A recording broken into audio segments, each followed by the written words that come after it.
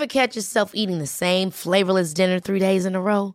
Dreaming of something better? Well, HelloFresh is your guilt-free dream come true, baby. It's me, Keke Palmer. Let's wake up those taste buds with hot, juicy pecan-crusted chicken or garlic butter shrimp scampi. Hello Fresh. Stop dreaming of all the delicious possibilities and dig in at HelloFresh.com. Let's get this dinner party started.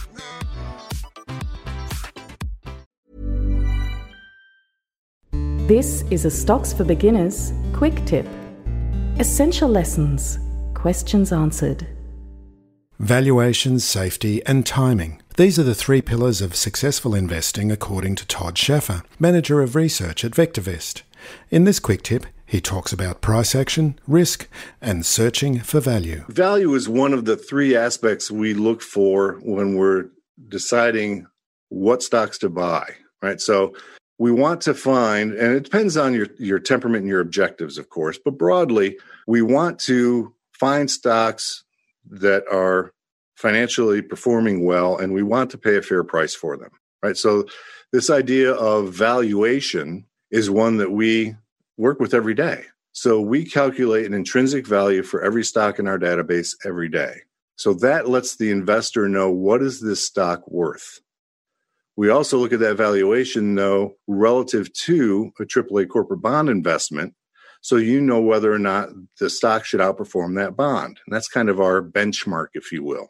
So we want to favor, particularly if we're investing, you want to favor undervalued stocks and stocks whose future valuation is predicted to rise. Nothing's guaranteed, of course, but we look particularly to earnings growth rate and historical earnings growth as precursors for future financial performance. Beyond the question of valuation, then you say, well, okay, I have a stock that has great double-digit earnings growth here.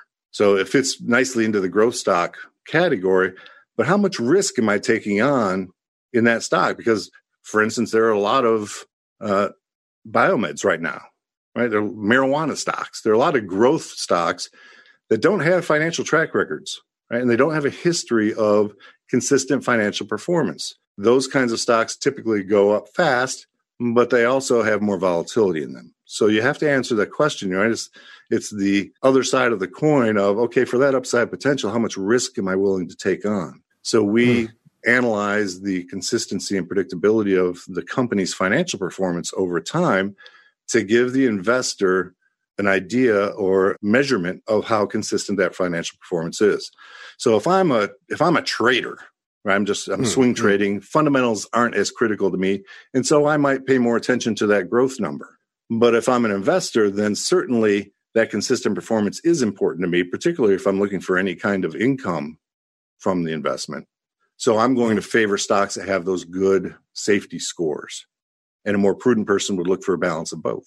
So, Todd, with the earnings growth, that's just basically the amount of earnings, the amount of money that the company is making. Is that correct? Can we just dig deep into what that figure is? We need to think about earnings from both a historical and a future basis.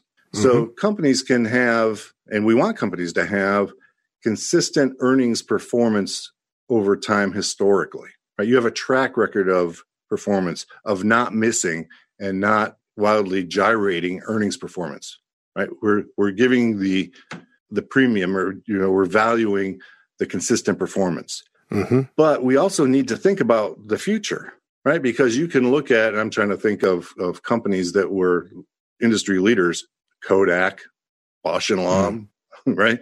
Yep. You can be a leader in the field, but your future prospects not looking that good. So we have to look at and consider the future prospects for the company's earnings performance in conjunction with that historical performance. So if I have a company who's been consistently performing on an earnings basis and they're forecast to continue that, that's the magic combination, right? That's the sweet spot of what I'm looking for. Yep. So then with safety, you were referring before to some of those biotech stocks and cannabis stocks and that are moving pretty wildly. This is where your measure of safety would come in? That's right. So our safety analysis looks not only at the financial performance of the company, but also the price action. How volatile is that price action? So there are quite a few measurements that go into the algorithm to form the analysis. But ultimately, we're pursuing this notion that companies that consistently perform financially are driving their future value. That transaction or that arrangement is what drives consistently steady price action. All things being equal, 30,000-foot view, yes, we recognize that stocks are bandied about by the market action.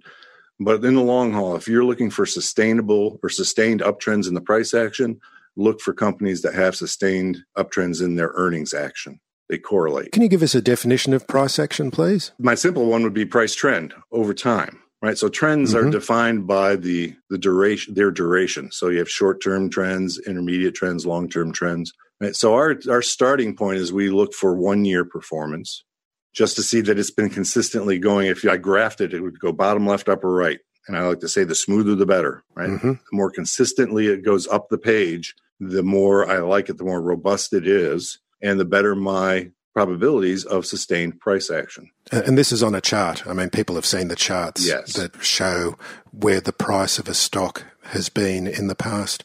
Is there a particular kind of chart that you refer to? Well, in the VectorVest system, some of these, for instance, our earnings analysis is proprietary, but you can still go to public sourced information and you can look at a price chart over a year.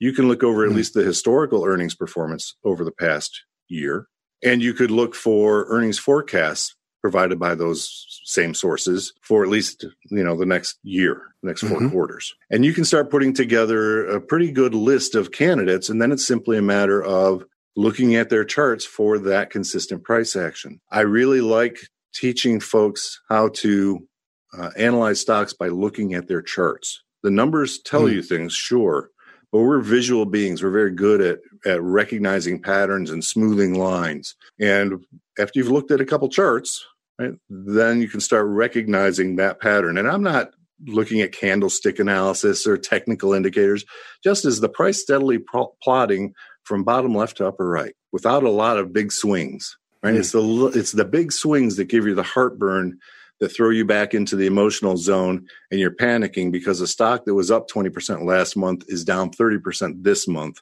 and you just seen a 50% swing in that position, and you're scared to death. Even though if you looked at that 1-year chart, you'd say, well, it's done this 4 or 5 times already, right? It's not doing anything abnormal for the stock. I didn't recognize that that's the kind of stock I was buying. A friend of mine has always said that the only trend that he pays attention to is the one that he can see from across the room when he's sitting way back from the computer and he looks at the chart, and that trend is the one that stands out to him. Yeah, thanks for that, because I really should complete that idea, right? So we start with that 1-year chart, but we want to look at multiple time frames because as I said, there's short, intermediate, and long-term trends.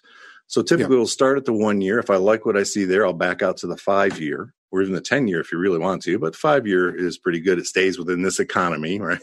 So then I'll also look at the shorter time frame, right? So if I like the 1 and the 5 year patterns, then let's go into the shorter time frame. Let's go into 6 months and see. Let's look at the hard right edge. Is the price still hitting higher highs and higher lows? Is it still trending higher? If you have a stock that's been consistently doing that, and is still doing that, then the odds are coming into your favor. You have a stock now, a company that has a history of financial performance. The market recognizes that performance and it's continuing to demand it or want it by virtue of the higher price action. If you found this podcast helpful, please tell a friend, especially if it's someone who needs to start thinking about investing for their future. You'll be helping them and helping me to keep this show on the road. Stocks for Beginners is for information and educational purposes only. It isn't financial advice, and you shouldn't buy or sell any investments based on what you've heard here. Any opinion or commentary is the view of the speaker only, not Stocks for Beginners. This podcast doesn't replace professional advice regarding your personal financial needs, circumstances, or current situation. And thank you for listening to my podcast.